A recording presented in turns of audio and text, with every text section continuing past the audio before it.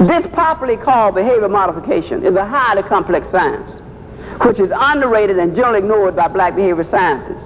Yet any black with a cursory knowledge of B.F. Skinner's experimental analysis of behavior, what it is, should recognize its potential danger to our community, where every institution is under the control of whites. That's what makes it so dangerous.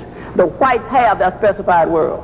All of our life-sustaining institutions are under control of whites. And so therefore Skinner, who I consider one of the most dangerous white men alive, Skinner came up with these 8 words.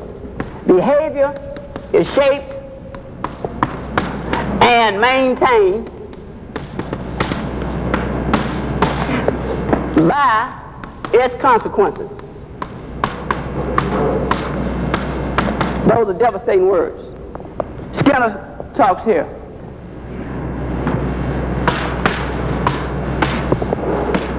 That behavior is shaped and maintained by what happens, by its consequences.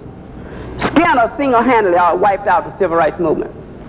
Almost single-handedly theorized and wiped out the white. Because they finally realized that brothers and sisters' rhetoric was inconsistent with their behavior. And they realized that brothers and sisters' rhetoric could be altered by the consequences.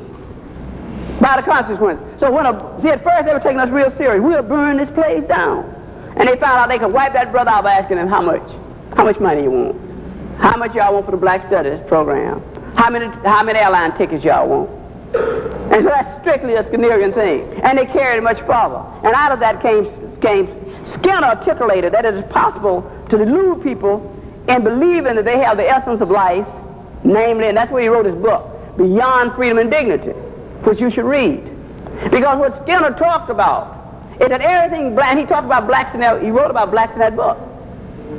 And he talked about in there that beyond freedom and dignity, that you can give people freedom and dignity, or concepts of freedom and dignity, and still control them. Still control them. And that's why he said beyond freedom and dignity. Give black folks freedom and dignity.